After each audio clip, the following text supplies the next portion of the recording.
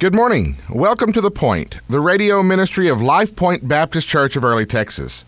Life Point meets for Sunday school at 10 a.m., morning worship at 11 a.m., and we meet at the Early Chamber of Commerce, the small business incubator facility. We're meeting there while our new worship center is under construction. Our new worship center is being built on Sunrise Drive in Early. That's over there next to the Early schools. Again, Sunday school this morning at 10 a.m., morning worship at 11 a.m., and we meet at the Early Chamber of Commerce small business incubator facility, which is located at 104 East Industrial Drive in Early. That's just off of Highway 377 next to Pate's Hardware, back behind where they're building those new townhomes. Hope to see you this morning, and I hope to be able to visit with you online as well. You can visit our blog at point2life.wordpress.com. Again, that web address is point2life.wordpress.com. You can also find us on Facebook at facebook.com/point2life, and you can find us on Twitter at twitter.com/lifepointearly. This morning, I'd like to invite your attention to Ezra chapter 5. Ezra chapter 5. The book of Ezra is located in the Old Testament just before Nehemiah. Ezra chapter 5, we'll begin reading in verse 1. Then the prophets, Haggai the prophet and Zechariah the son of Iddo, prophesied unto the Jews that were in Judah and Jerusalem in the name of the God of Israel, even unto them. Then rose up Zerubbabel, the son of Shealtiel, and Jeshua, the son of Jozadak, and began to build the house of God which is at Jerusalem. And with them were the prophets of God helping them. At the same time came to them Tatnai, governor on this side of the river, and Shethar-boznai, and their companions, and said thus unto them, Who hath commanded you to build this house, and to make up this wall? Then said we unto them after this manner, What are the names of the men that make this building? But the eye of their God was upon the elders of the Jews, that they could not cause them to cease, till the matter came to Darius. And then they returned answer by letter concerning this matter. The copy of the letter that Tatnai, governor of this side of the river, and Shethar-boznai and his companions, the Apharshachites, which were on this side of the river, sent unto Darius the king. They sent a letter unto him, wherein was written thus, Unto Darius the king, all peace. Be it known unto the king that we went into the province of Judea, unto the house of the great God, which is builded with great stones, and timbers laid in the walls. And this work goeth fast on, and prospereth in their hands. Then asked we those elders, and said unto them, Who commanded you to build this house, and to make up these walls? We asked their names also, to certify thee, that we might write the names of the men that were the chief of them. And thus they returned us answer, saying, We are the servants of the God of heaven and earth, and build the house that was builded these many years ago, which a great king of Israel builded and set up. But after that our fathers had provoked the God of heaven unto wrath, he gave them into the hand of Nebuchadnezzar, the king of Babylon, the Chaldean, who destroyed this house, and carried the people away into Babylon. But in the first year of Cyrus, the king of Babylon, the same King Cyrus made a decree to build this house of God. And the vessels also of gold and silver of the house of God, which Nebuchadnezzar took out of the temple that was in Jerusalem, and brought them into the temple of Babylon, those did Cyrus the king take out of the temple of Babylon, and they were delivered unto one whose name was Sheshbazzar, whom he had made governor. And said unto him, Take these vessels, go, carry them into the temple that is in Jerusalem, and let the house of God be builded in this place. Then came the same Sheshbazzar, and laid the foundation of the house of God, which is in Jerusalem. And since that time even until now hath it been in building, and yet it is not finished. Now therefore, if it seem good to the king, let there be search made in the king's treasure house, which is there at Babylon, whether it be so, that a decree was made of Cyrus the king to build this house of God at Jerusalem, and let the king send his pleasure to us concerning this matter.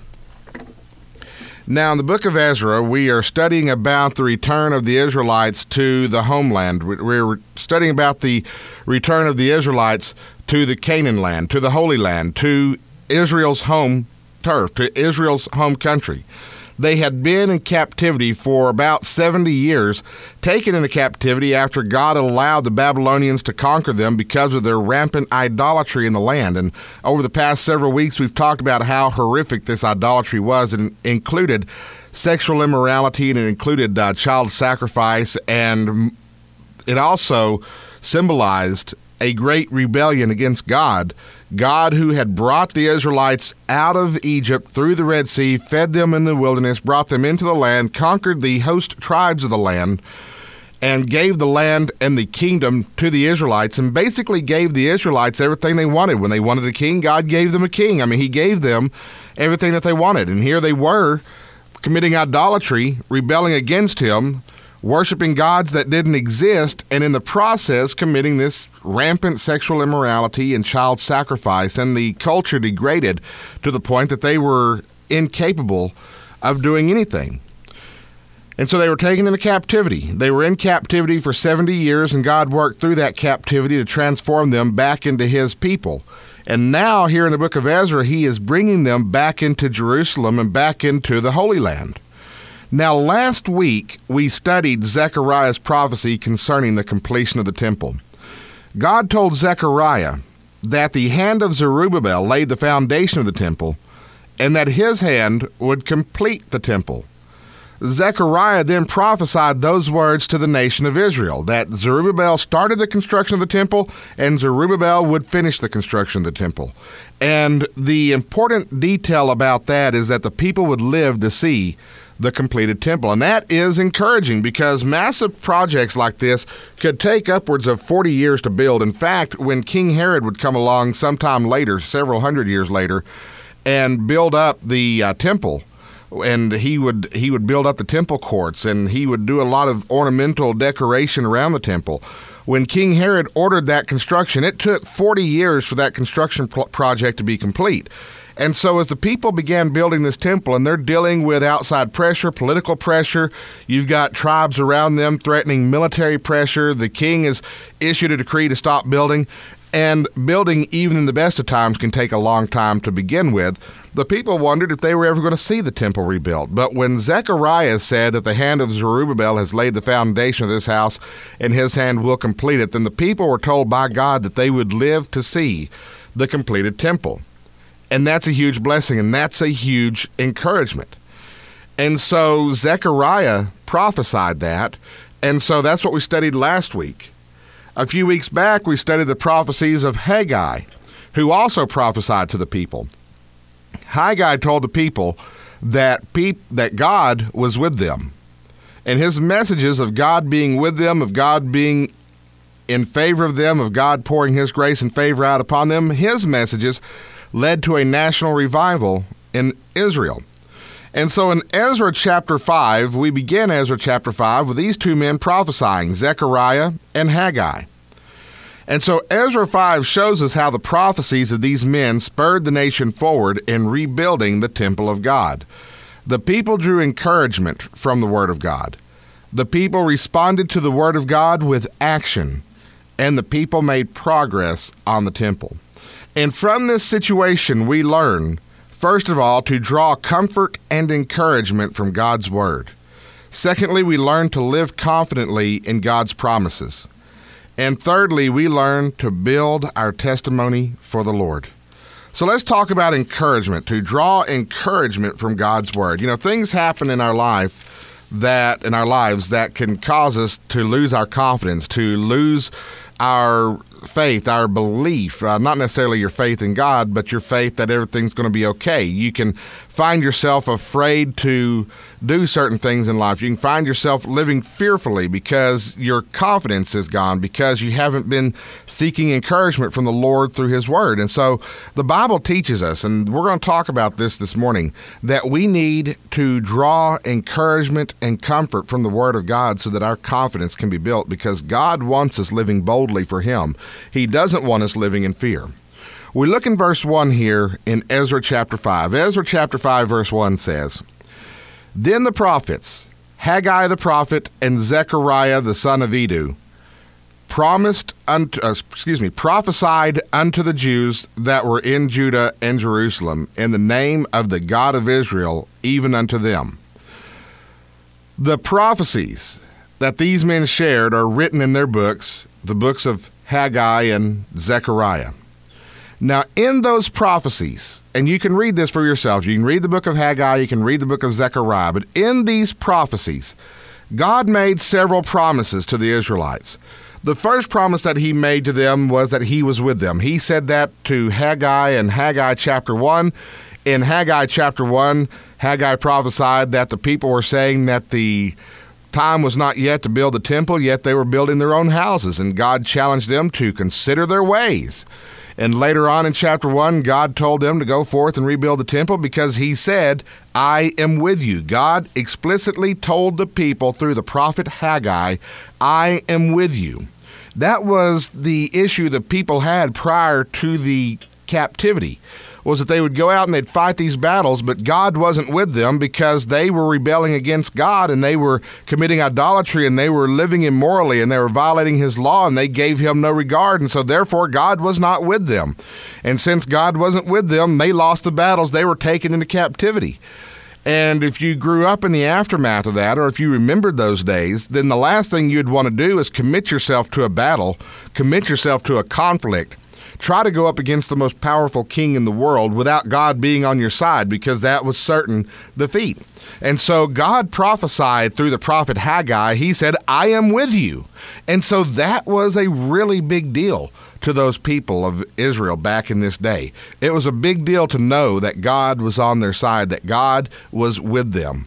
And so this was a huge encouragement to them. This was a huge confidence builder to them. And so the people are hearing God's word, that he was with them.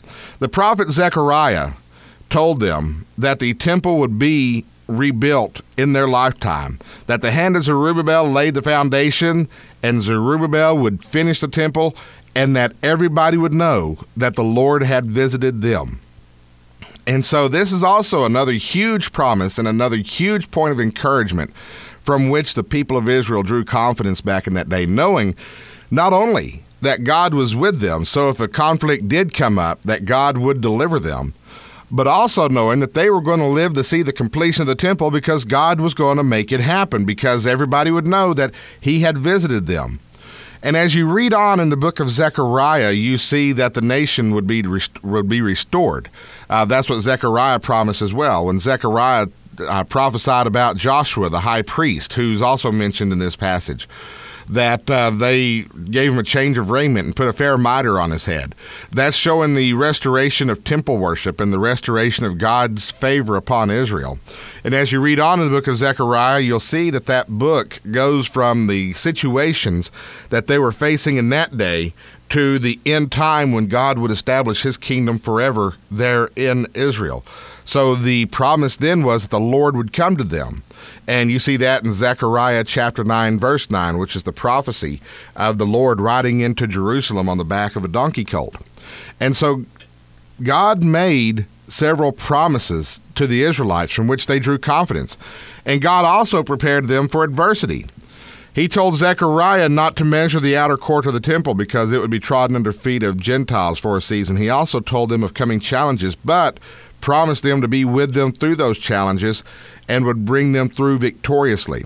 God promised final victory. He promised the coming of the Lord. He promised the judgment of sin. He promised the judgment of Israel's enemies. You see, here in Ezra chapter 5, these people who, by the way, had received a commandment from the king, from King Artaxerxes, to quit building the temple, all of a sudden, after Zechariah and Haggai start prophesying and start speaking God's word to them and start sharing God's promises and God's plans with them, all of a sudden they're emboldened, they're re-emboldened, they're encouraged, they're confident, and they're back to rebuilding that temple. And this is a huge thing because they were encouraged and comforted by the word of God, so they were able to live boldly. Now, just as God comforted and encouraged Israel through his word, he also comforts us through his word, and he encourages us through his word. And if you read his word, you can build confidence by knowing the promises of God and what he has promised you and what his plan with you is. God has made promises to us, one of which was mentioned by our Lord and Savior Jesus Christ in John chapter 5, verse 24. In John chapter 5, verse 24, Jesus said, "Verily, verily, I say unto you, he that heareth my word, and believeth on him that sent me, hath everlasting life, and shall not come into condemnation, but is passed from death unto life." If you trust Jesus Christ as your personal Savior, if you have turned from your sins and you trust Christ to receive you into heaven because he paid for your sin on the cross, if you know Jesus Christ as your personal Savior, you are saved. You have everlasting life. This is not something that you'll obtain someday. It's not something that the Lord will give you if you continue to live up to a certain standard. If you have trusted Jesus Christ as your personal Savior, then you are saved and you have everlasting life. Words of Jesus right there. He that heareth my word and believeth on him that sent me hath everlasting life, and shall not come unto condemnation. So if you know Jesus Christ as your personal Savior, if you have received the Lord as your Savior, and you have trusted him to bring you into heaven because he paid for your sins on the cross, you know Jesus, then you are saved. You have everlasting life. And the Bible says you shall not come into condemnation. In other words, you never have to worry about the condemnation of God again. You never have to worry about facing God in judgment and him condemning you to hell.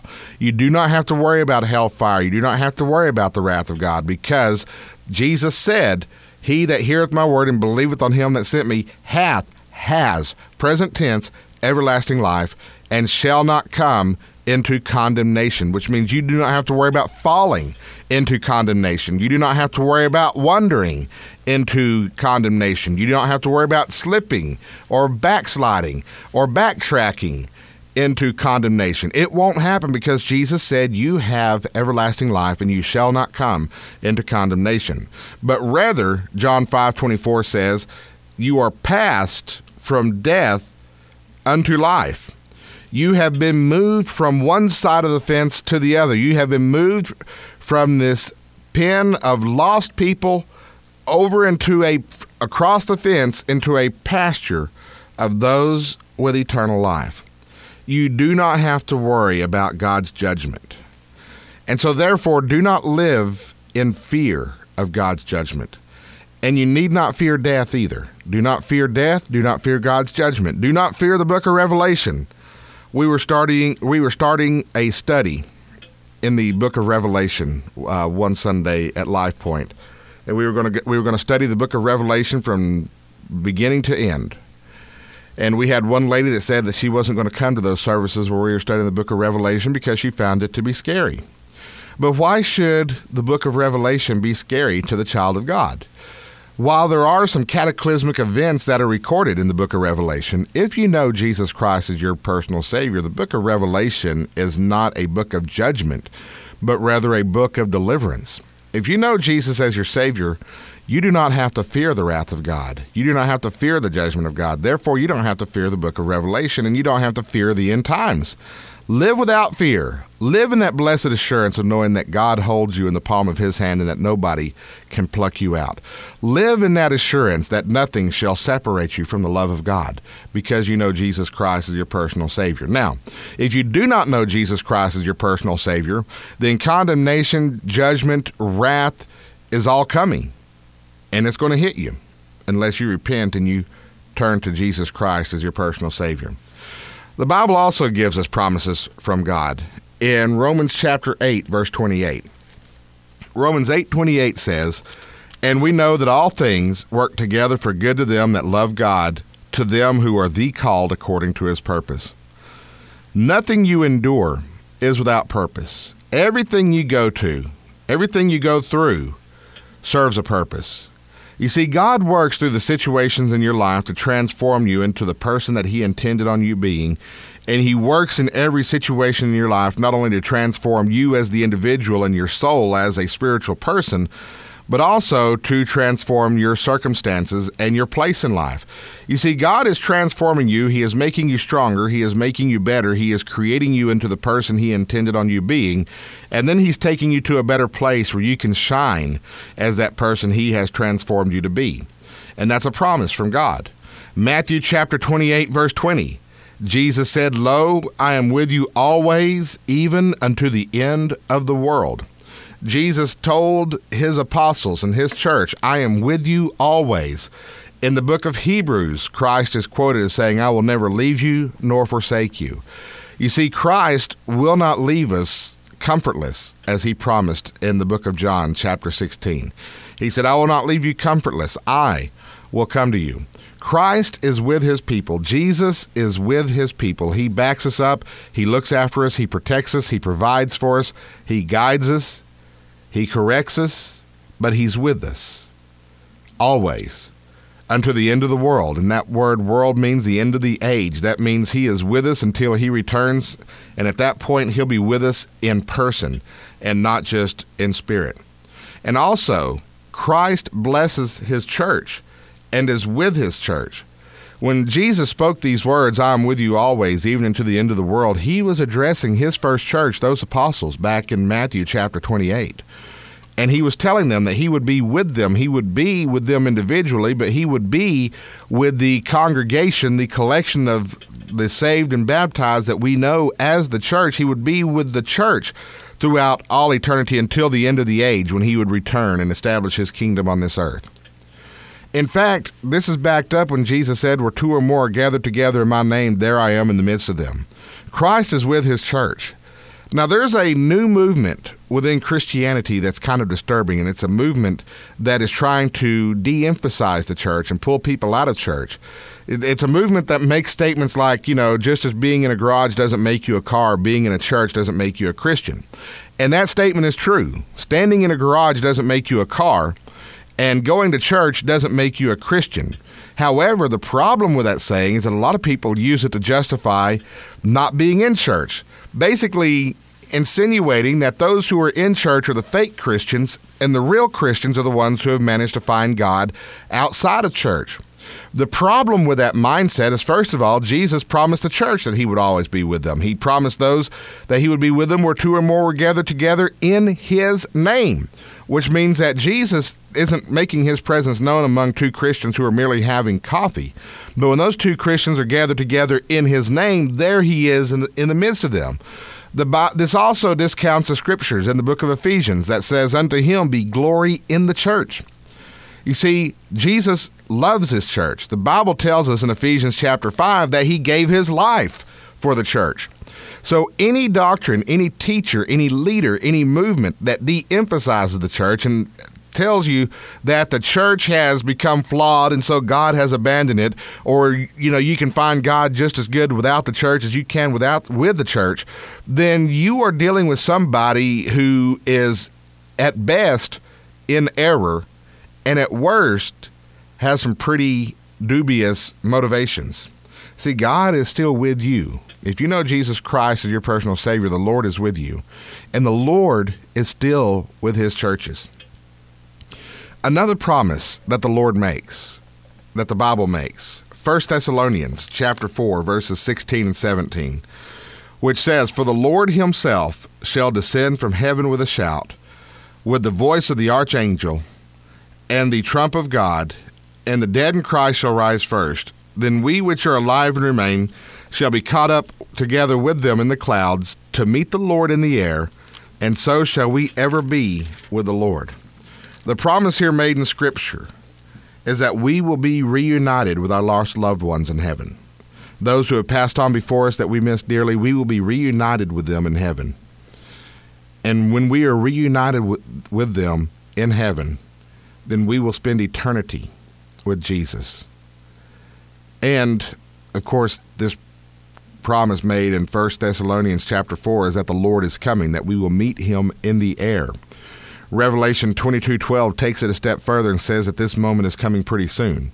Jesus said in Revelation 22:12, he said, "And behold, I come quickly, and my reward is with me, to give every man according as his work shall be."